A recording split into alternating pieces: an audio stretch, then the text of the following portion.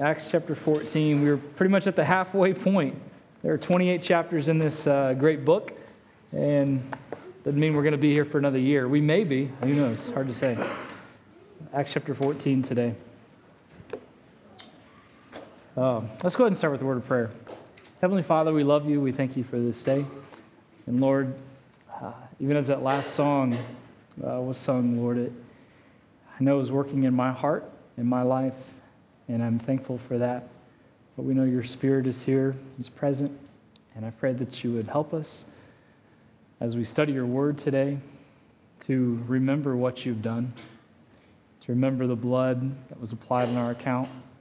And Lord, I'm thankful that as a Christian now, I am no longer who I was. I have been redeemed. I've been set free. I have a new identity, and I'm thankful for that.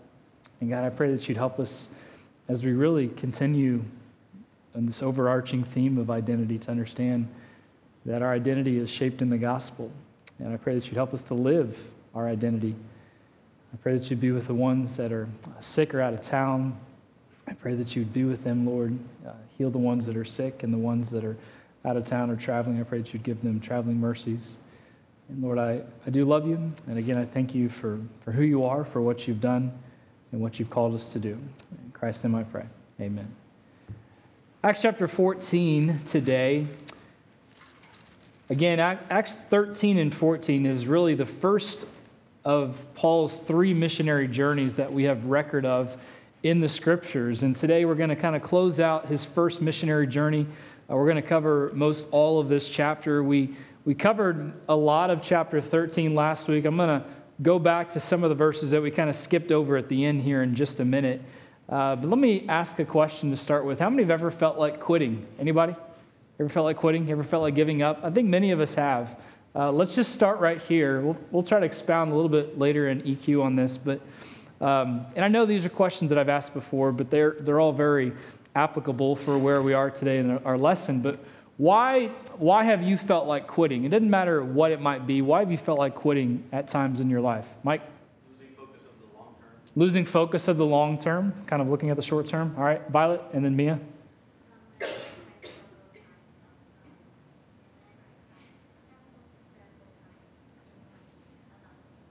About the same thing? You just say that again. The fan's on behind me.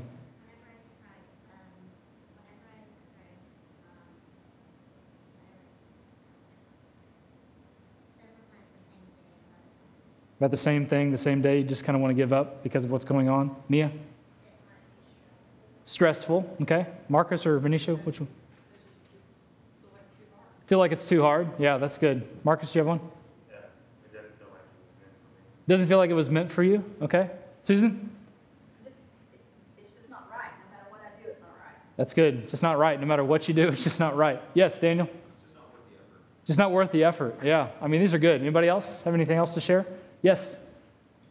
It's frustrating. Yeah, there's a lot of reasons why we feel like quitting. How many have ever been on a trip, journey, whatever you want to call it, and you got there and it wasn't what you thought it was going to be, and you're like, I just want to go home? Anybody ever been there? Parasailing. What are you talking about? That was awesome. She did want to go home. She wanted to go home desperately. We've all probably been there at times where we go somewhere and like, man, I just want to go home. It's so much better at home than where it is now. And the reason I'm asking these questions because remember last week we talked about on their start of their missionary journey where John Mark had left them. He really just kind of gave up. He quit on the ministry at this time, and it affected Paul later on. And we'll get there when we get to those chapters here in a couple chapters to come. But chapter 14, as we study this today here in a few minutes, it's really about perseverance. It's about enduring.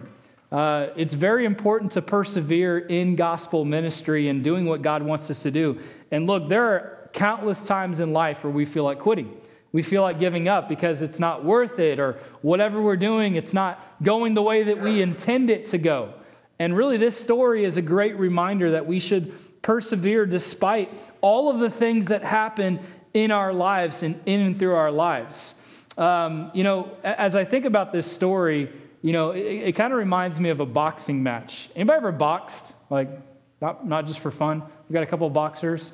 So you literally just like to take punches to the face and stuff like that? Is that what it was? Yeah, or punch other people. I brought something with me today. I brought my wife's boxing gloves. They're pink. They kind of coordinate my outfit for sure. So what I thought about doing, taking my frustration out on someone who's willing to. Amanda, you volunteer Michael as tribute? Michael, come on up here then. Let me get my camera ready.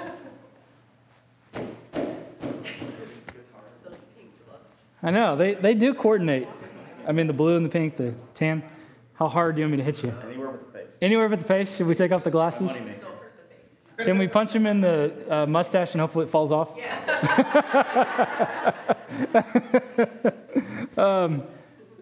Man, I really want to hit him. Do not. Oh. I won't, but I just really do now. Now that he's up here, I mean, I just really want to. Just do one. Just do one? Yeah. Maybe I should have Marcus come up and do it, right? No, I mean, have you hit Michael. You can't take that?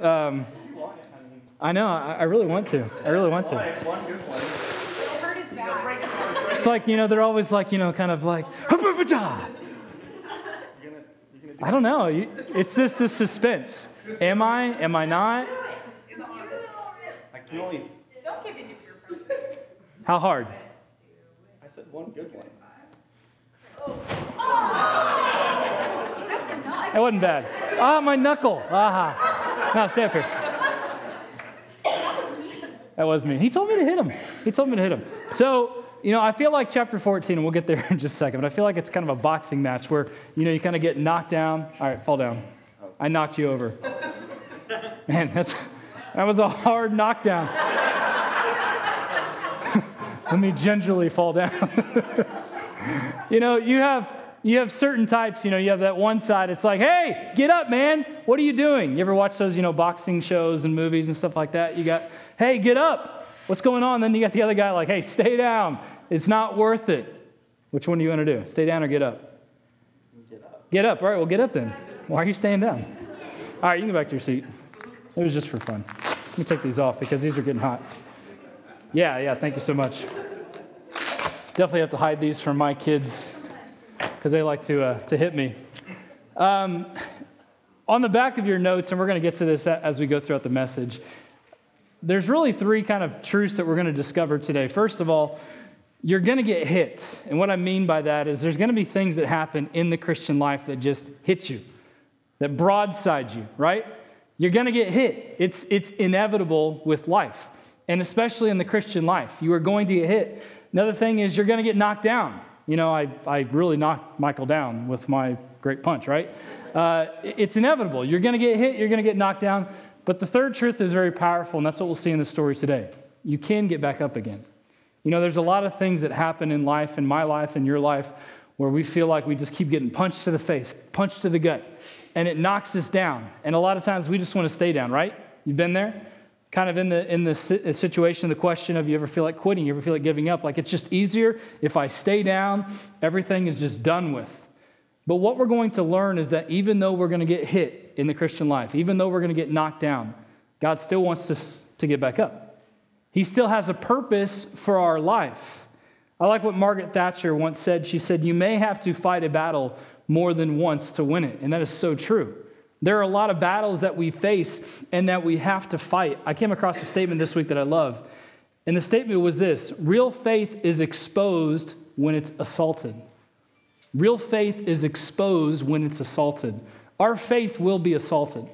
Our faith will be pushed to the limits and pushed to the test time and time again. And that's what we're going to discover in this story. It seemed like everywhere Paul and Barnabas went on their journeys, and really, as Paul continued on the journeys, they went to new places, they met new friends, but then they had enemies. Everywhere they went, there were new friends, there were enemies, there was opposition, there was distractions, there was things that knocked them down, literally and figuratively, so to speak. And as we got to in chapter 13, as they started this journey, they made many stops along the way. Remember, they were sent out from Antioch. And then they went to that place called Pisidian Antioch, and that's kind of where we left off last week. I want to pick up back in verse number 43. Now, when the congregation was broken up, many of the Jews and religious proselytes followed Paul and Barnabas, who, speaking to them, persuaded them to continue in the grace of God. And the next Sabbath day came almost the whole city. Now, this is the amazing part of this story, that he had been preaching, Paul had been preaching in the synagogue. That's most of the time where he started on his missionary endeavors. He started in the synagogue with Jews because they had an understanding of Scripture. They knew a little bit of the truth of God's Word and had a hunger for it. So he started there. And as he was there preaching to the Jews, there were Gentiles there as well. The Jews, just most of them, didn't want to receive it. They didn't like what he was saying because it was really, in some ways, contrary to what they believed, that the law was the thing that sustained them. But he was saying, it's not that. The law doesn't save you. It only points out your human condition and your need for the Savior. But then as the Gentiles are hearing this message, they loved what they heard, that they could be justified. Not kind of like we talked about last week, just as if I had ever sinned, really, and also it's just as if I had always obeyed. And when they heard this, they wanted to hear more. And they got all of their friends together, and imagine this scene. 44, the next Sabbath day came almost the whole city together to hear the word of God. Imagine if the whole city just came to hear the word of God preached here at Eagle Drive. That would be an awesome thing. It'd be overwhelming at the same time with all the people. We wouldn't be able to fit them in. But that's okay. Everyone is coming out because they want to hear the message that Paul is preaching, this message of truth. It continues on, but when the Jews saw the multitudes, they were filled with envy. And they spake against these things which were spoken by Paul, contradicting and blaspheming. So again, they have people that are accepting the message and then people that are completely opposed to and rejecting the message. Then Paul and Barnabas waxed bold, and I love this. Their boldness grew, and said it was necessary that the words of God should first be spoken to you, to the Jews. But seeing ye put it from you, and judge yourselves unworthy of everlasting life, lo, we turn to the Gentiles. So since you're not listening, we started with you. It's what God wants us to do. Now we're going to the Gentiles, and I'm thankful they did this because as a Gentile, I'm thankful that the gospel has reached me as well. Verse 47, for so hath the Lord commanded us, saying, I have set thee to be a light of the Gentiles, that thou shouldest be for salvation unto the ends of the earth. And when the Gentiles heard this, they were glad, and they glorified the word of the Lord, and as many as were ordained to eternal life believed. And the word of the Lord was published throughout all the region. Now, verse 50, this is one small portion of where, again, they feel like they're getting beat up, they get knocked down, and really we're going to see more in chapter 14. But the Jews stirred up the devout and honorable women and the chief men of the city, and raised persecution against Paul and Barnabas, and expelled them out of their coast. Get out of our city, get out of our town. They were raising up persecutions against them. And I love verse 51, but they shook off the dust of their feet against them. And they came into Iconium. So they said, you know what? We have done what we're supposed to do. We're shaking off the dust because it was a very dusty area, so to speak. And that's the reference that Luke is giving us here. They kind of shook it off, went on, and kept doing what God called them to do.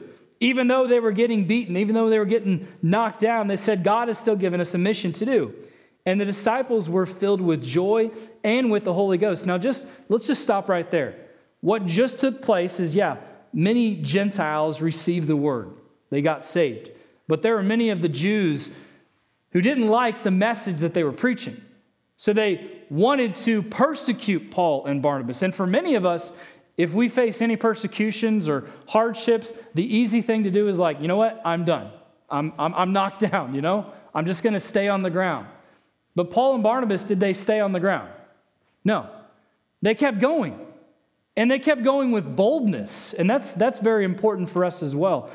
They continued doing what God wanted them to do with boldness. And it baffles me sometimes to think about that, my lack of boldness. Anyone else struggle with the lack of boldness sometimes? You know, some of the things that I've gone through, really, they pale in comparison to what Paul would go through in his life. Remember back in chapter 9 when he was converted, when God spoke to Ananias and said that, hey, he's a chosen vessel. He's going to suffer greatly for my sake. No one wants to just willingly suffer greatly. But Paul is going to suffer. And even through his suffering, he realized, you know what? He still has a job to do. He has been sent, he has been commissioned to share the gospel with God's people, with all of the world to the ends of the earth. And the mission is not complete. Even today, several thousand years later, the mission is not complete. There are still people that need to hear the truth of the gospel, aren't there? There are still people that need to receive the word, and it's up to us to share it with them. And as they continue their journey, what we're going to discover in chapter 14, this is where we kind of get to today. One thing I've seen in studying this passage and really studying multiple passages about Paul and Barnabas and other disciples, there is a long way between where I am and where God wants to take me.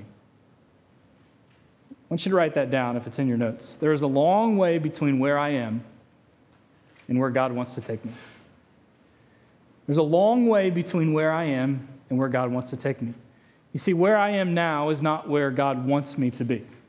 All of us have growth to be had in the Christian life. Again, no matter how old you are, no matter how long you've lived, no matter how long you've been a Christian, there are still things that you need to learn, right? There are still things that you need to overcome and be better at. And that's an overriding truth here in this passage and in many passages in Acts. That where I am today is not where God wants me.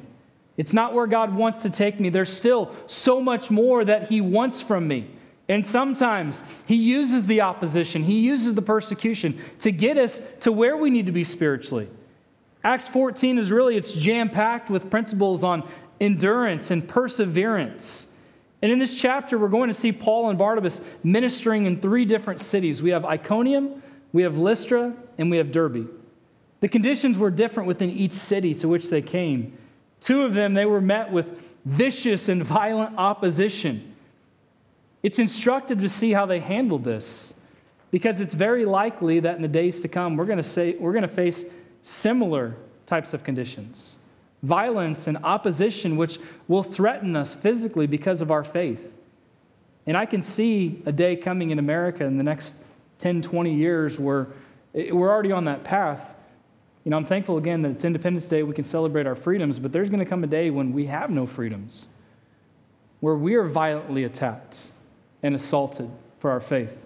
Like many of our other brothers and sisters in Christ in regions across this great continent that suffer every day and suffer persecution because they're Christians, because they stand up for Christ, because they have faith in God. And the first lesson that we see in the first 7 verses of this chapter is this. We see perseverance despite opposition. Look at verse number 1, chapter 14.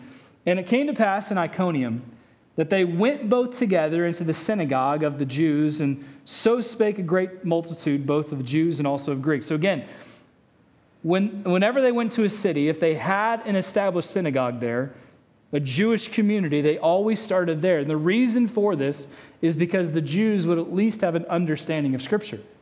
They would have an understanding of who God is.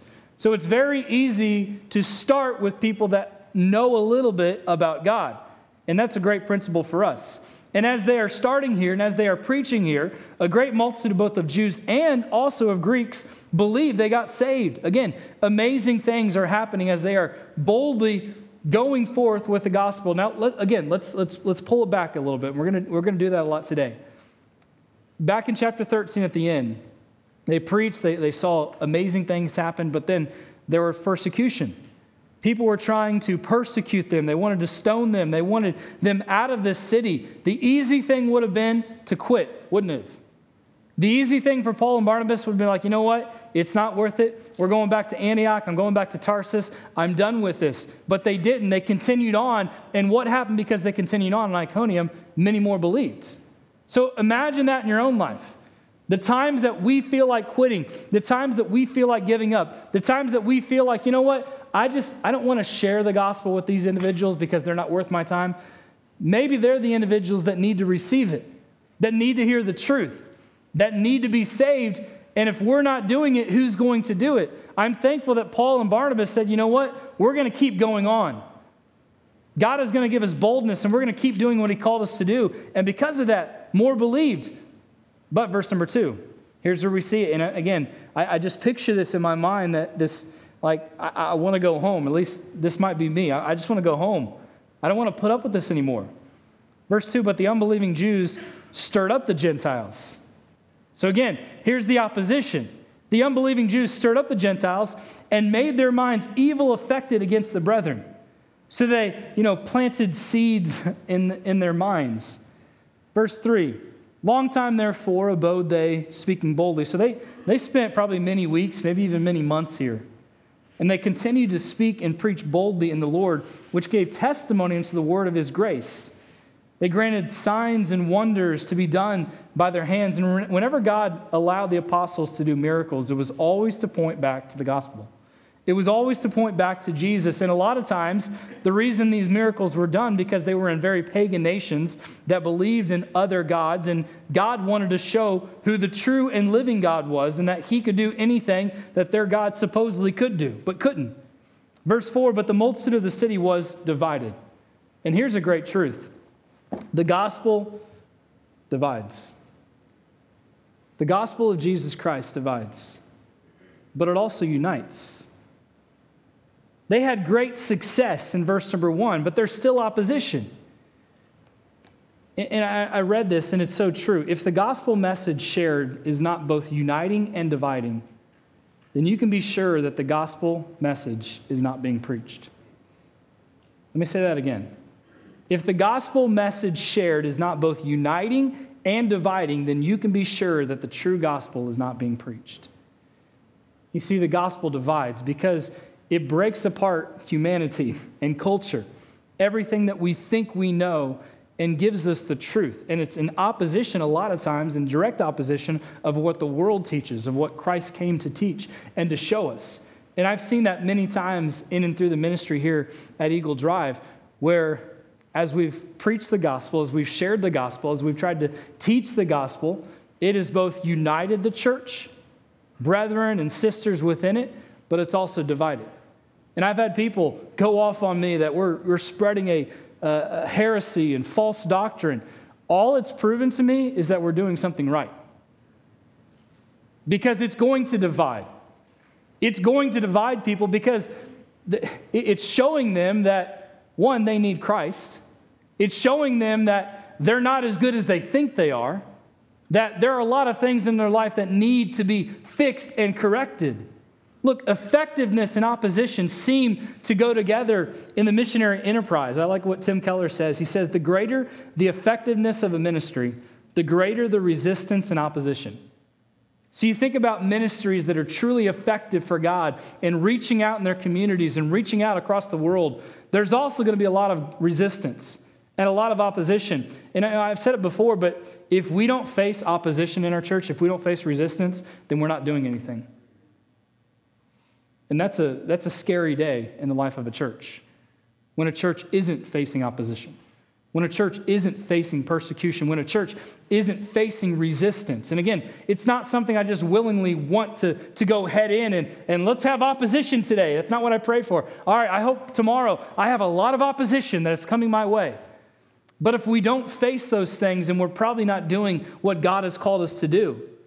And Paul and Barnabas, they stayed several months here in Iconium. They probably many weeks, if not many months, and they preached a message of grace.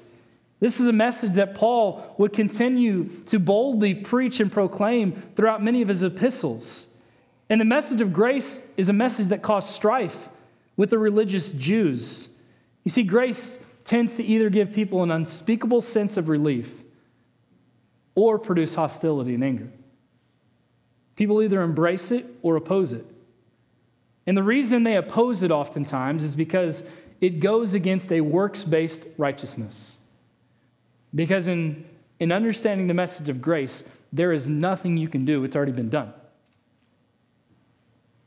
God has freely offered us salvation, and all we have to do is accept it. We don't have to work our way towards it. If we accept it, we are saved. If we believe, we are saved. And that goes against what the Jewish culture was trained to believe, that I have to work to achieve this goodness, to achieve this righteousness. Paul says you don't have to do anything because it's already been done. Jesus Christ has already paid for the sins. And God had equipped his servants to boldly preach and proclaim the message of grace. But again, the multitude, verse 4, was divided. In part held with the Jews and part with the apostles. So there were some that were on the apostles' side. Hey, we're with you. You're doing what's right. You're showing us the truth. Man, praise God for that. Disciples were made here at Iconium. But then there were still others that were against them. Verse 5. And when there was an assault made both of the Gentiles and also of the Jews with their rulers, to use them despitefully and to stone them. So again, they left Pisidian Antioch, and there was persecution that was facing them. And now here in Iconium, they want to stone them. Verse 6, they became aware of it. And they fled unto Lystra and to Derbe. Now there are times when God wants us to stay.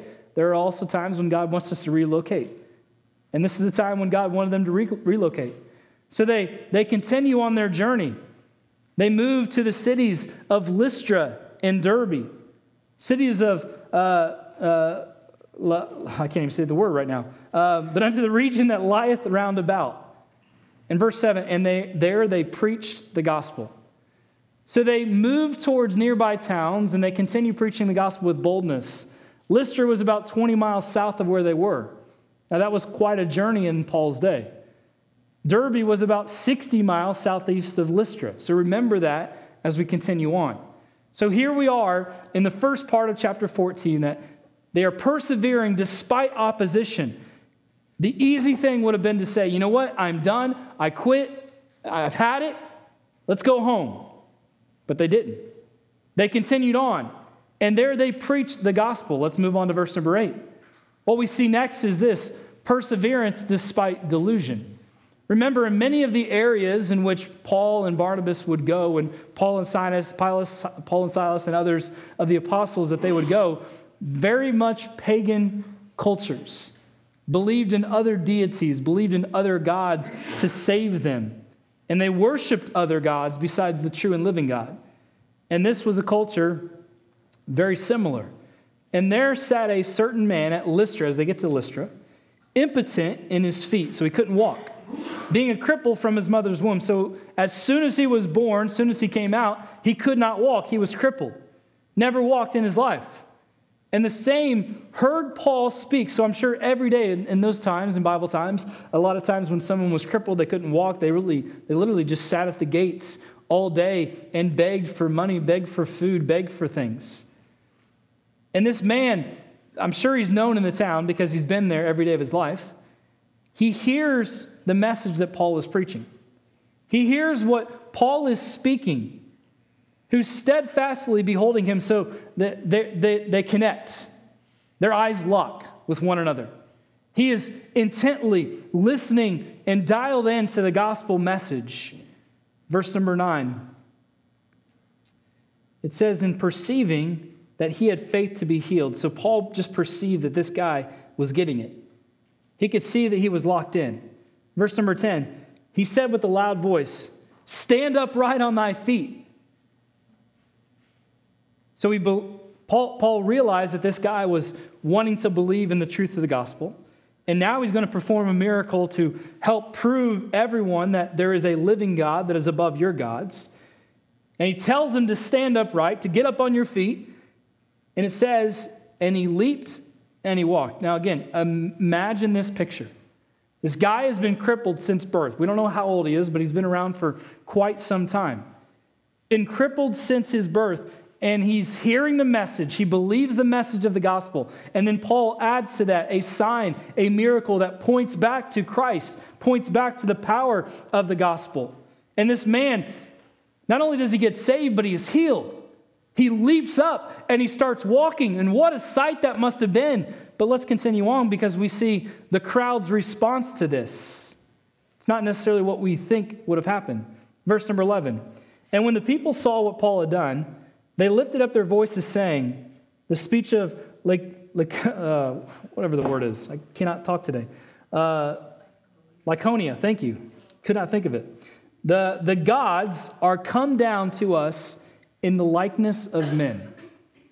Now, just note that phrase, if you would. The gods are come down to us. They believed, Paul and Barnabas, because of the miracle that just was performed, that they were gods, little g gods. The gods have come down to us in the likeness of men. Now, this was a very, very superstitious crowd. And they interpreted the events based on their own mythology. And when you study out this passage in deeper detail, and when you study out this area, you understand. The Latin poet Ovid describes how, in their story, the gods descended into this region many, many years and centuries prior, seeking hospitality. But everyone rejected the gods except for one poor couple. This couple took them in, treated them fairly, treated them with kindness. And the gods then rewarded this couple by transforming their poor cottage into a magnificent temple and making them guardians of this temple.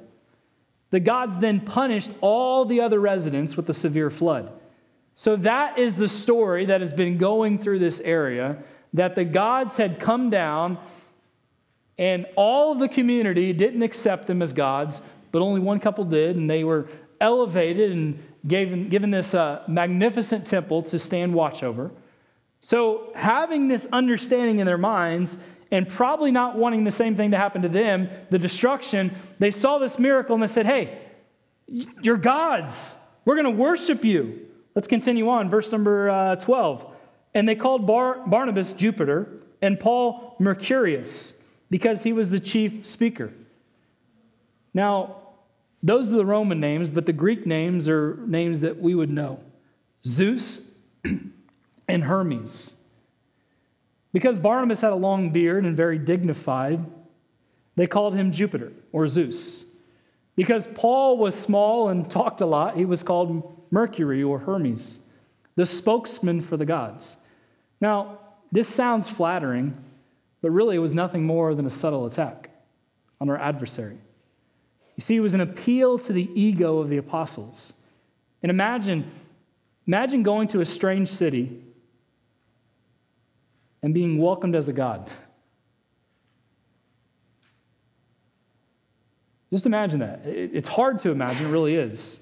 Imagine going to a strange city, a strange place, and being welcomed there as a god. Now, I quickly reference back to Acts chapter 12, where Herod was elevated as a god, and he accepted it. He accepted the praise and the adoration of the people, but what did God do? God struck him down.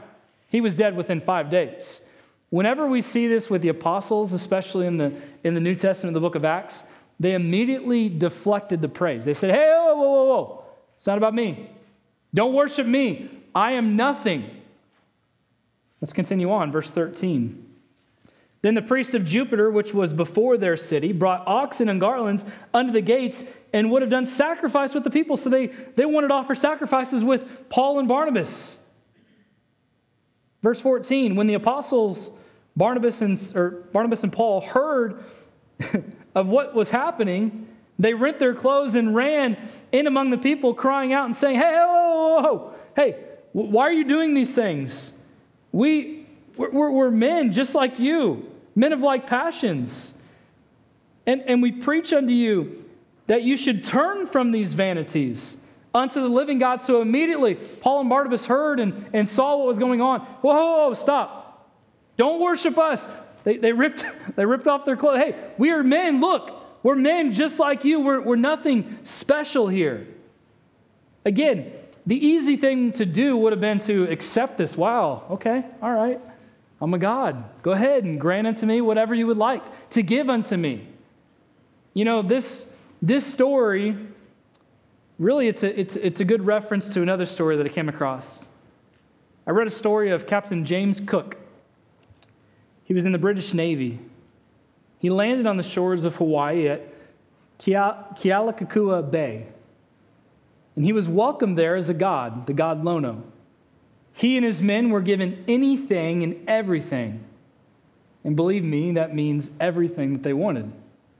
They were attended to day and night. But strangely, though, Captain Cook thought this was a wonderful thing, and he accepted their worship. One day, as they were about to launch their boats and return to their ship, a native who was angry with him for some reason grabbed hold of the captain. Without thinking, Captain Cook swung at him. He knocked him down. The native retaliated. They got into a fight, hitting him on the head with a club. And the captain groaned. And when the natives heard this, one of them cried out, "He groans. He is not a god." And they fell on him and killed him. And today there's a memorial at that site.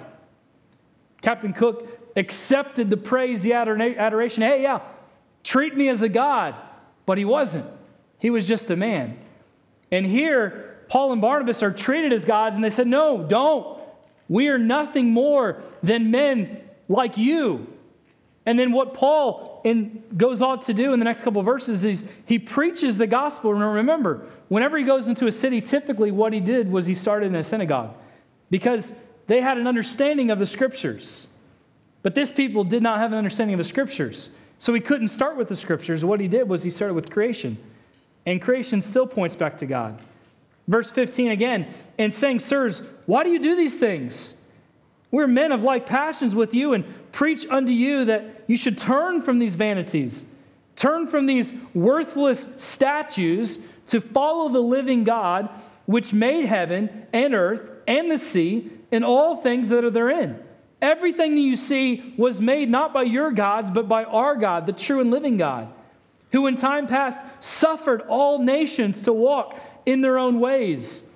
Nevertheless, he left not himself without witness, and that he did good and gave us rain from heaven and fruitful seasons, filling our hearts with food and with gladness.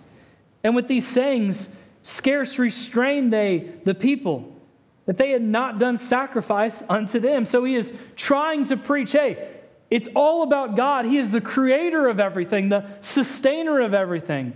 He is pointing to God's goodness, to his providence over all of creation. But let's continue on. Verse 18, they wanted to still make a sacrifice unto them. But verse number 19, here's where the story really picks up. "And there came thither certain Jews from Antioch and Iconium." Remember that when they left those cities, there were people that were against them, that wanted to persecute them, that wanted them dead.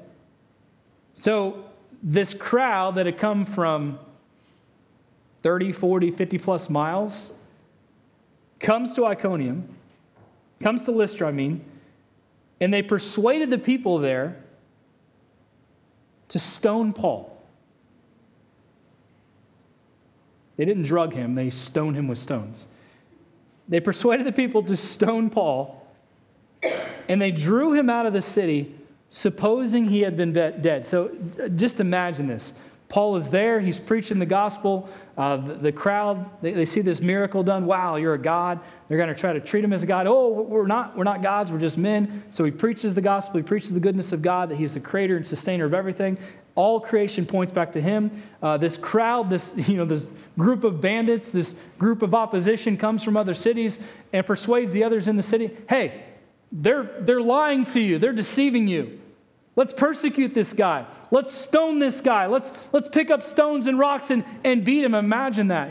I've had snowballs thrown at me with chunks of rock in it, and it hurt. It did not feel good, but imagine big stones being thrown at you. There's several instances in the Scripture where we see someone getting stoned.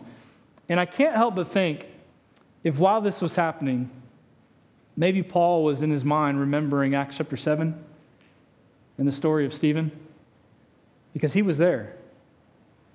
The Bible says that Saul had held the coats of the men as they stoned Stephen. And what a horrible way to die. Nothing you can do. You are completely defenseless. The rocks just keep coming and pummeling and pummeling and pummeling until you're done. He is being hit. He is being knocked down. And then they drag him out of the city, believing that he's dead, which there's not much life in him.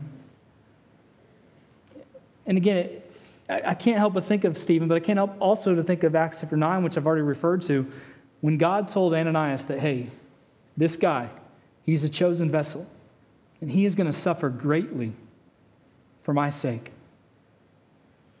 Verse number 20 Howbeit, as the disciples stood up round about him, stay with me here. The disciples gathered around about him. And this is important because the disciples are followers of Christ. These are men and women that had received the truth of Jesus in these cities. And they are gathered around Paul, and I'm sure that they are praying for God to do a miracle, for God to do something. Now, Lystra, the very important side note, Lystra is where Timothy grew up. Lystra is where Lois and Eunice heard the gospel. Timothy later would grow up to be the pastor at the church of Ephesus. And maybe they are here on this day, gathered around Paul. You know, in verse 20, it's sad, but it's awesome at the same time. Howbeit, as the disciples stood around about him, what are the next three words? He rose up. Now, it's not biblical, but in my mind, all I can think of is like somewhere in the distance, the Eye of the Tiger starts playing, right? Someone's Bluetooth starts playing, dun, dun, dun, dun. Anyway, definitely not biblical, but, you know, I can just imagine this scene. You know, he's on the ground, he is supposedly dead, and all of a sudden, he gets up. What a sight that must have been, right? Blows your mind. You know, and again, like my mind just goes in crazy things. You know, a couple days ago, we were having a little Nerf war in our house with Nate and Noah, and I was trying to pummel them and like shoot them down with these little Nerf bullets and stuff like that. And Noah was hiding behind the couch, and I think I shot over at him, and then he popped up, and he's like, "Nah, boo-boo, you missed me, you loser," or whatever he said. So I don't think that's probably what Paul did. He probably didn't pop up like, "Hey, a bunch of losers, you missed me." Like, they got him, but anyway, my mind just goes crazy places.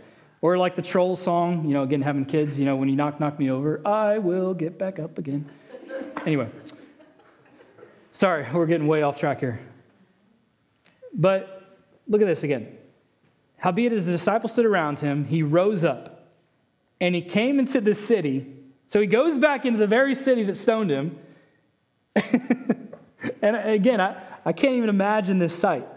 As he's going back to where they stoned him, the people were like, "I thought this guy was dead. I thought we killed this guy."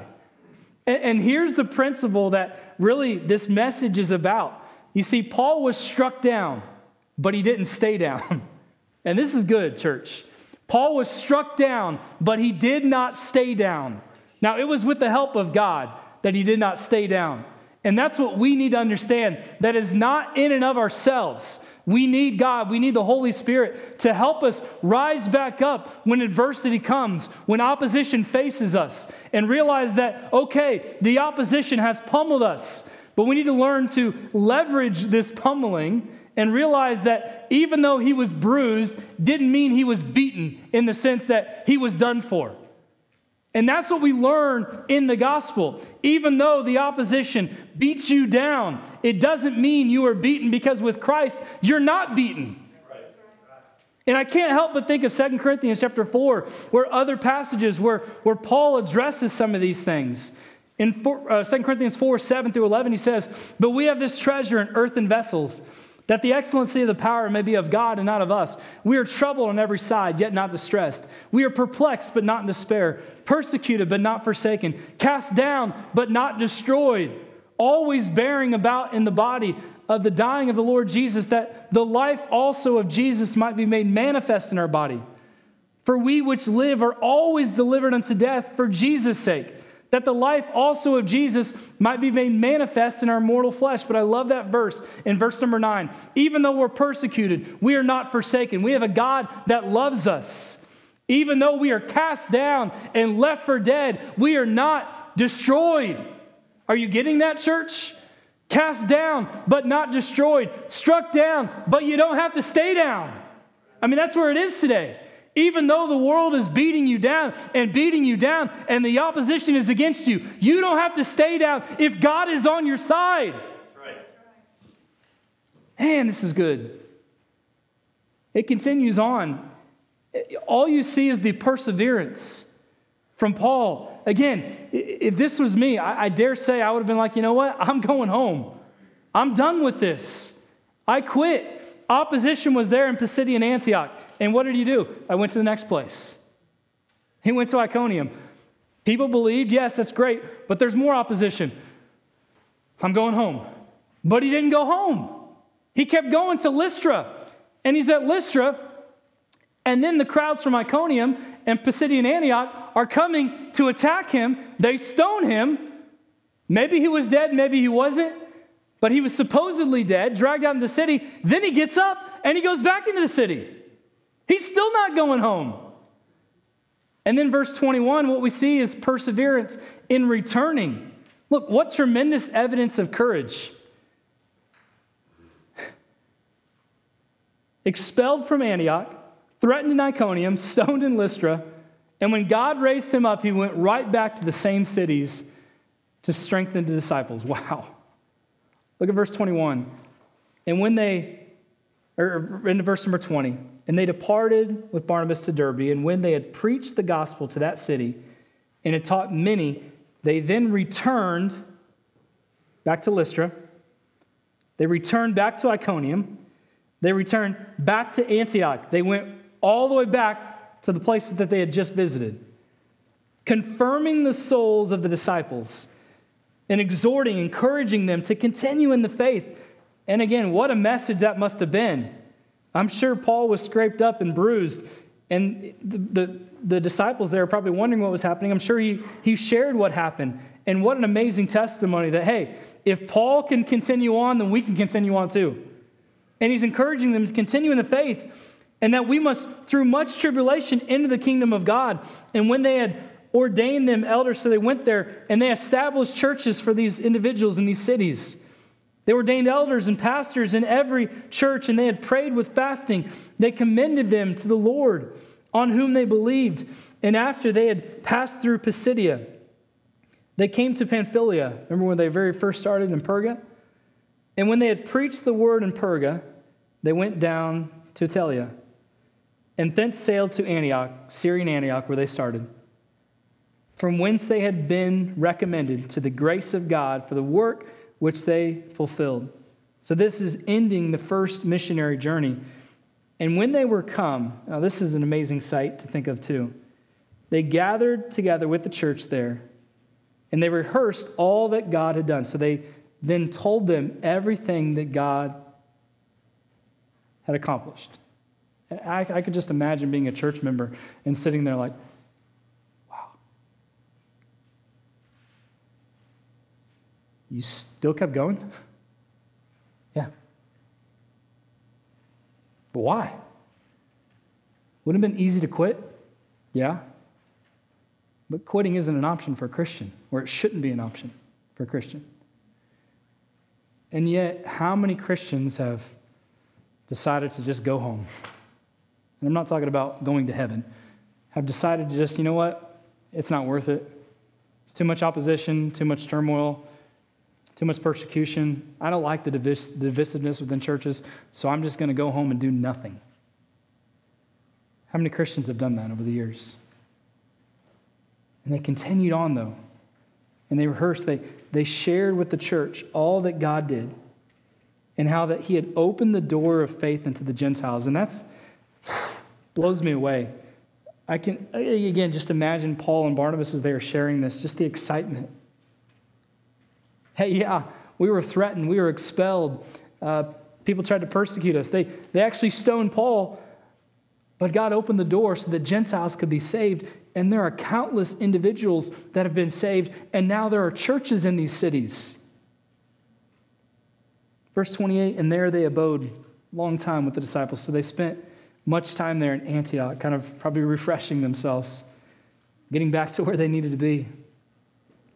Look, the mission wasn't finished, but this trip was complete. And they get to celebrate the work that God did. I want to share a couple closing thoughts. It's not in your notes today, but I want to share a couple closing thoughts that we see here. And I got this from another pastor. Some things that what we see in this passage that, it's very easy to think, I just want to go home. I want to quit. But if they went home, they would have never experienced some of these blessings. Do we have them in individual slides? First one is this. If you go home after Pamphylia, then you never see the fruit of Pisidian Antioch. If you go home when you get to Antioch, you'll never see the Gentile fruit in Iconium. Just leave it up for just a second. So if you go home after Pamphylia, it was already tough there, and then the journey that they had to make across the mountains when they got to Pisidian Antioch, you'll never see the fruit. If you go home after Antioch, you'll never see Gentiles getting saved in Iconium. But it doesn't end there. You see, if you go home from Iconium, then you'll never meet the blind man from Lystra. You never meet Lois or Eunice and eventually Timothy, who were from this city. So imagine if Paul had left and went home and said, you know what? Enough is enough. Those people wouldn't have been saved. Others wouldn't have been saved. Maybe you and I wouldn't be saved today. Because he said, I'm not going home. I'm going on. Let's continue on. If you go home from Lystra, you never see Derbe. And you never meet disciples that are there in Derbe. If you go home from Derbe, then you never get to circle back to see the harvest on your return trip. And maybe that doesn't excite you, but it excites me in the sense that all of these places they went to, there was opposition and success. They saw the success of the gospel, but they saw opposition. They returned, and as they returned, wow, there's fruit. People are being saved. Churches have been established. The gospel is going forward.